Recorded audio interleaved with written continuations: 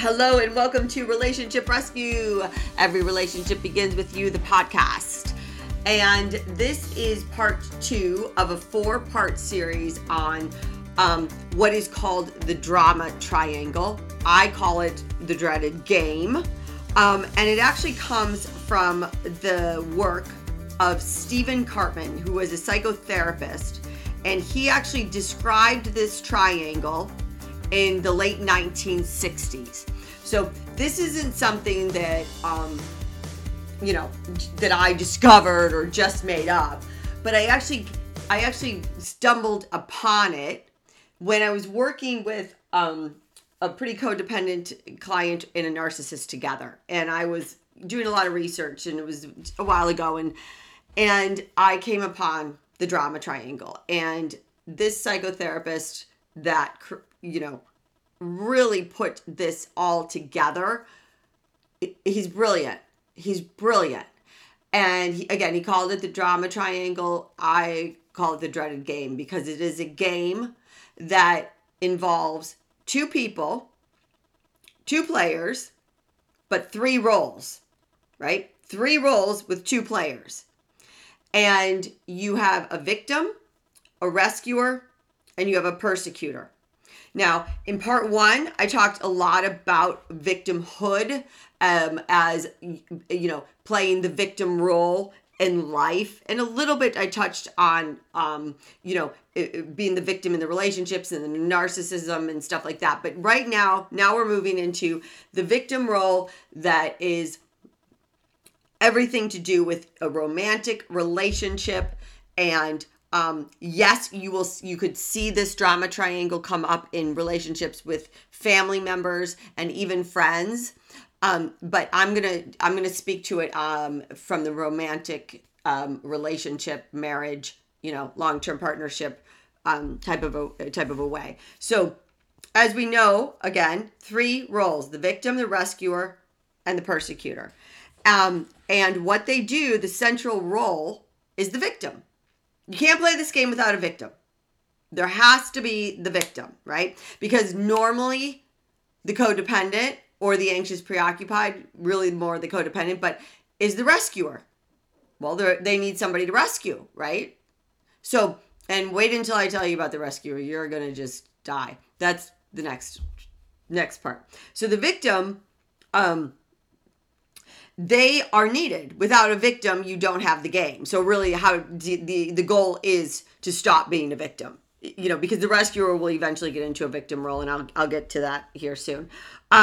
But it's basically every victim requires a persecutor, okay? So which also plays into the rescuer's role as well as the victim's role. So you can see basically that all 3 of these roles are intertwined, but we all enter the game with one primary role. And if you were to look at your relationships, I have my clients look at their relationships, and like all of them, and you will see that you will either tend to be the victim in all of your relationships or a rescuer. And you never go in as the persecutor, you become a persecutor. Okay. So you either go in as a victim or a rescuer. And what you can see is, we don't live life. And I've said it a million times, we live patterns. So you can start to dissect your relationships, attachment styles, all of those things, the codependency, the narcissist, the victimhood, and by the way, there are codependents that are victims, right? So it's not always the narcissist. Not always. So anyways, when you can identify which pattern you relate to, are you mostly the victim? And the victim is everybody does something to them. This is all full of, all of their woes are somebody is not saving them. And when they're not being saved, they are the victim. So victims are, let's see, defensive, very defensive, submissive, okay? At times they'll be over accommodating. So what does that mean? It's almost like, think about people pleasing, but in a way that they're only pleasing others so they can get what they want and need. It's not people pleasing in the way that somebody that doesn't have a lot of confidence does it. There's somebody that just people pleases everybody because they don't know how else to behave. They can't be assertive. They're fearful. They lack confidence. They lack self-esteem. All of those things. A victim in this role will do a lot of things for other people. They will over accommodate, overcompensate. Why? Because they're looking to get something back. It's a manipulation tactic. I'm going to do this for you, but I'm going to expect something in return. Right? So nothing is free from the victim. Nothing. If they do something for you, you better be prepared to make sure you do something back, right? So then a lot of passive aggressiveness in the victim. Conflict. You will find that the victims have conflict in all areas of their life. Not just one, not just with one person, many.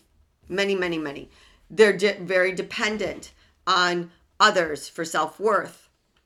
The victim is overly sensitive, very manipulative. They're often angry, resentful, envious. A lot of envy of what everybody else has, feeling they should have it. And they're a victim because they don't have what everybody else has because they've been a victim of other people, a victim of every circumstance, right? So then what does that mean? They have a lot of feelings of unworthiness, a lot of shame. Who does this describe?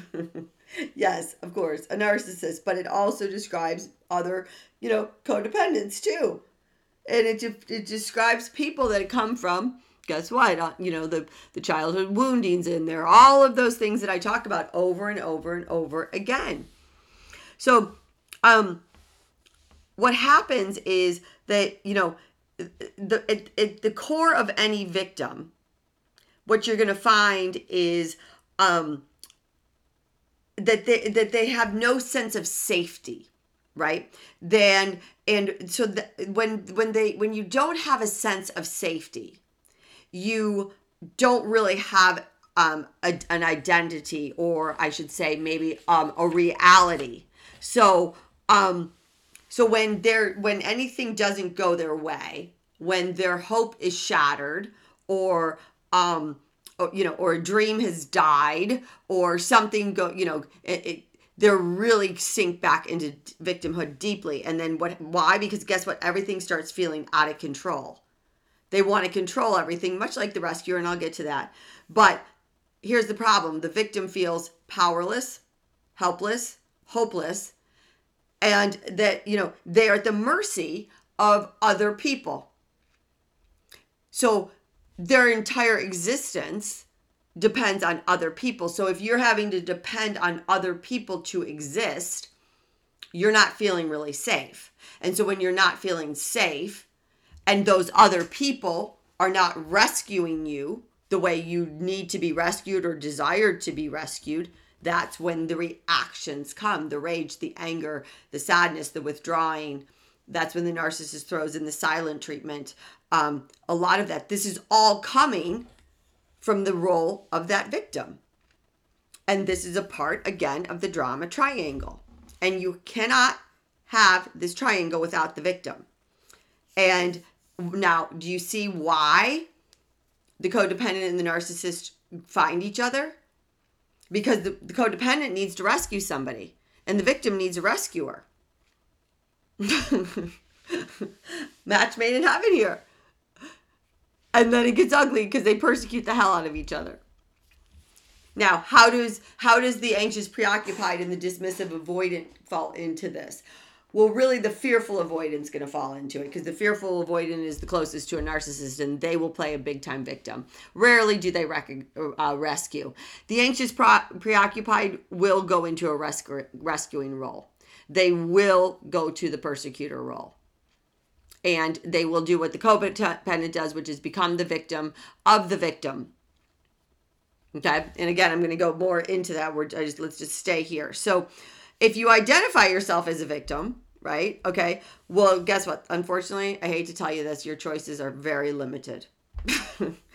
So, because life is looking and feels very difficult. And there's no doubt that At some point, you've been wronged. There's no doubt that, because we've all been wronged. We've all, there's proof of it. We can find it anywhere we look, and you can even look in your child and say, that was wrong, all of it, right? But it's not getting you anywhere. And when you continuously, it's like when people can't forgive, and they hold on to that anger and that resentment, and they're like, no, I will not forgive until this person apologizes. Well, you've now put your life in the hands of somebody else, meaning you can't live until they give you the apology. Well, they may not ever give you the apology, and there have been people that have died with lots of anger because they didn't get that apology, right? Well, the victim is in a similar situation. If they continue to just wait to be rescued, and then when they don't like the way they're being rescued, they persecute, then your life is in the hands of other people. And what do most people want more than anything in this life? More than anything people want, and I've also told you guys this a million times, certainty. They want to be certain that things are going to go this way. Certain, the codependent wants to be certain that they won't be abandoned, right? They want to be, so that's where the control comes in. Because if I'm certain you behave this way, if I rescue you, then I can be certain you won't abandon me. If I rescue you and give you what you need, then that means you need me, and I can be certain you won't leave me. So the only way that relationship gets healthy is the rescuer stops rescuing, and the victim stops needing the rescuer to rescue.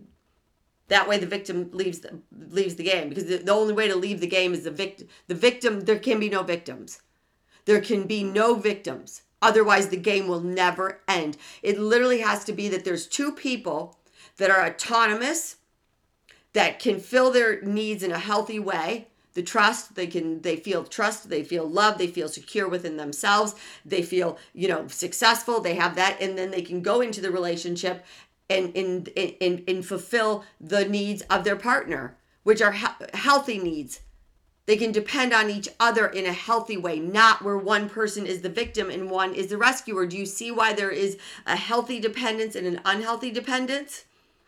If one person is depending on the other to rescue them continuously, it won't work. But guess what? You should be dependent on each other in a relationship. 100%. That's healthy dependence. I should depend on you, my partner, to be able to, Yeah, I'm down. Help me up, love me, just be there for each other. But not in this drama triangle. Doesn't work. So the victim has to learn to rescue themselves, and it's not even a rescue, but not need a rescuer anymore. And for a narcissist, that's nearly impossible. Because why? The world owes them, right? So, and every feeling, all the feelings that a victim have are fear-based. So what does that do? What does a fear-based feeling do? And I've said this to you guys before. What a fear-based decision produces anxiety. I want you, when you feel anxious, all you need to do is this. Ask yourself, what do I fear? And that's why you're anxious. What am I fearing right now? And there lies the crux of the problem. So when I'm suffering from anxiety, and I'll still get anxiety sometimes, I say, what am I fearing? Heather, what do you fear right now? Okay, so that fear, what's the possibility of this fear coming true?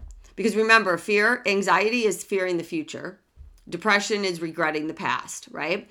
And when you're in the now, living today, right now, with what's going on in front of you, well, guess what? All of the rest is an illusion, because the past can't be changed. It's over. And the future, you really can't decide what you don't know for sure. So it hasn't even happened yet. So the only thing that is in now is happening is now. So if you ask yourself when you're in massive anxiety, what am I fearing? And then you ask, and so you get the answer, and then I'll say, okay, Heather, what are the chances of that happening? Okay. Now let's say that did happen. What's the worst thing? What's the worst thing that can happen if that happens? Can you get through that, Heather? Can you handle that? Will you die? Nope, I won't die. I will not die. Will you still And I'll ask myself questions about, will you still have your job? Will you still have your clients? Will you still love your this? Will you still, your children, blah, blah, whatever. Yep. Okay. So what's the fear? So here's the thing, what I tell my clients all the time is questions. Just keep asking yourself more questions. The more questions you ask, the more you become conscious of what you're thinking and doing. And when your conscious mind can impress on your subconscious mind that all is okay and that you're okay and that you are confident and you are smart and you can handle this, that's when things start changing. Because remember, the subconscious mind actually doesn't know anything. It knows nothing. It only knows what the conscious mind impresses upon it. So if you're in a victim role and you're consistently and constantly impressing fear of future, fear of what you can't do, fear of this, and you're in a victim role, oh my gosh, all your reactions are going to be from anger, resentment, and fear, which is going to be massive anxiety, right? So that means that when you're programmed this way, when you grew up in a childhood home that did not feel safe to you, and you didn't have the tools to express that I don't feel safe, and you were continuously feeling unsafe, you look to people to rescue you. That's how the victim role starts. It's feeling unsafe as a child. That's when you first start looking for people to rescue you. And then who rescues you? Probably someone you love at some point, right? And what do? They keep rescuing, right? And then you find other rescuers on the way. And before you know it, you're an adult seeking a rescuer and not being able to do anything for yourself. That's how it all begins. So what do you got to do? What I do with my clients, you got to go back to that original childhood wounding and look at it, pull it apart. Otherwise, you won't get out of the victim mode. It'll be very difficult. That's why inner child healing is so damn important. Because you're stuck in it. You're stuck in the pattern. You got to pull apart the pattern. Look at the pattern. How did the pattern start? Why did it start? And is this who I am? No, it's not, by the way. Right? So when a human being, especially a child, is in fear, we are programmed to freeze, flee, or fight. What happens to most victims is this: they don't fight. As a child, they are not fighters. They freeze or they run. They flee. They'll hide, they'll run away, they'll do whatever, avoid. Dismissive avoidance are born here in this type of a place. So I stood and fought, right? So your classic rescuer. Classic, right? So which, by the way, I'm going to get to the rescuer role. They're not good. They're not perfect people. Codependents are not. They are complicit in this drama triangle, right? It works, both ways. So anyway, so the victim normally would freeze or flee. And then what happens is they become an adult. The same thing happens. They either flee or freeze. You got to sting, So if you freeze, that means you stop and you take no action. And you're either going toward or away from the source of your fear. So what is it doing? It's giving up and giving in to hopelessness. So you're frozen in fear. So you avoid responsibility because you think your experience is beyond control. So guess what this stance does? This victim stance right here. It freezes you. It keeps you from making decisions. It stops you from solving problems. And what it really stops you from is going after what you want in life. And it wrecks your relationships. From romantic relationships, family relationships, friendships, all of it. Because eventually you run out of people to save you. So what do you do? Also, what does the victim do? Becomes hyper vigilant. always anticipating the next bout of suffering. So when you're anticipating when you're going to suffer again, what are you doing? You're in fear, you're anxiety, you're sitting in the anxiety. So all you do is see life, and all you see is around you problems. Problems. And whether these problems are people or circumstances, they become your misery. And you will search for somebody to save you. Because why? What did I just say? I'm going to say it again. Because you stop and you take no action. You freeze or you flee.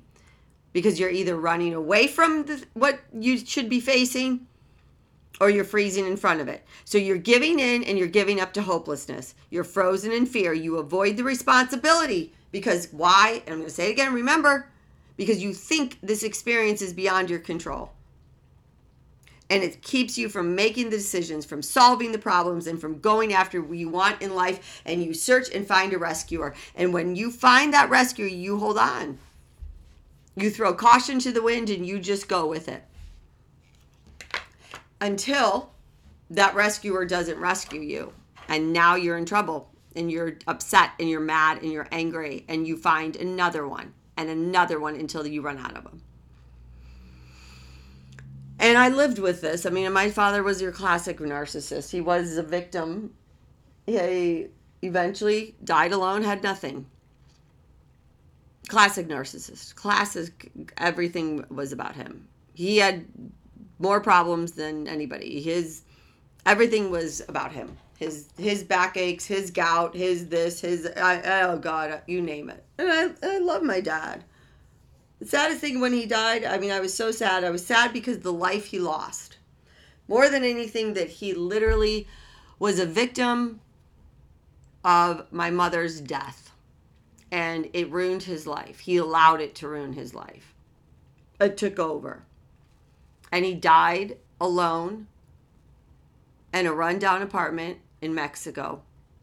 He had 3 kids, 6 grandkids, and was estranged from all. He hurt everybody he ever touched. But he had a big heart. Go figure. Huge heart. Would do anything. Give you the shirt off his back. But yet, manipulative, lying. Very manipulative. A big liar. Different stories told all over to everybody. You didn't know. But yet, a big heart. And he did. I witnessed it. But yet, and why? Victim. He was a victim. Yep. So, anyways, that is the victim part. Tomorrow, we're going to talk about the rescuer. And then the next day, the final part of the series is going to talk about the persecutor and how the victim and the rescuer each become the persecutor, and how the persecutor is played at times to the advantage of the victim and the rescuer, and how we, swap out these roles. So thank you for tuning in to Relationship Rescue, the podcast. Every relationship begins with you. And until next time. Check yourself at the door. Check yourself before you say anything. Start asking questions. When you feel anxious, ask why. What do I fear? Because you fear something. Anxiety isn't fear. It's all fear-based. So say, what am I fearing? What's the worst that can happen? Can I get through this? Because yes, you can. You can. Goodbye.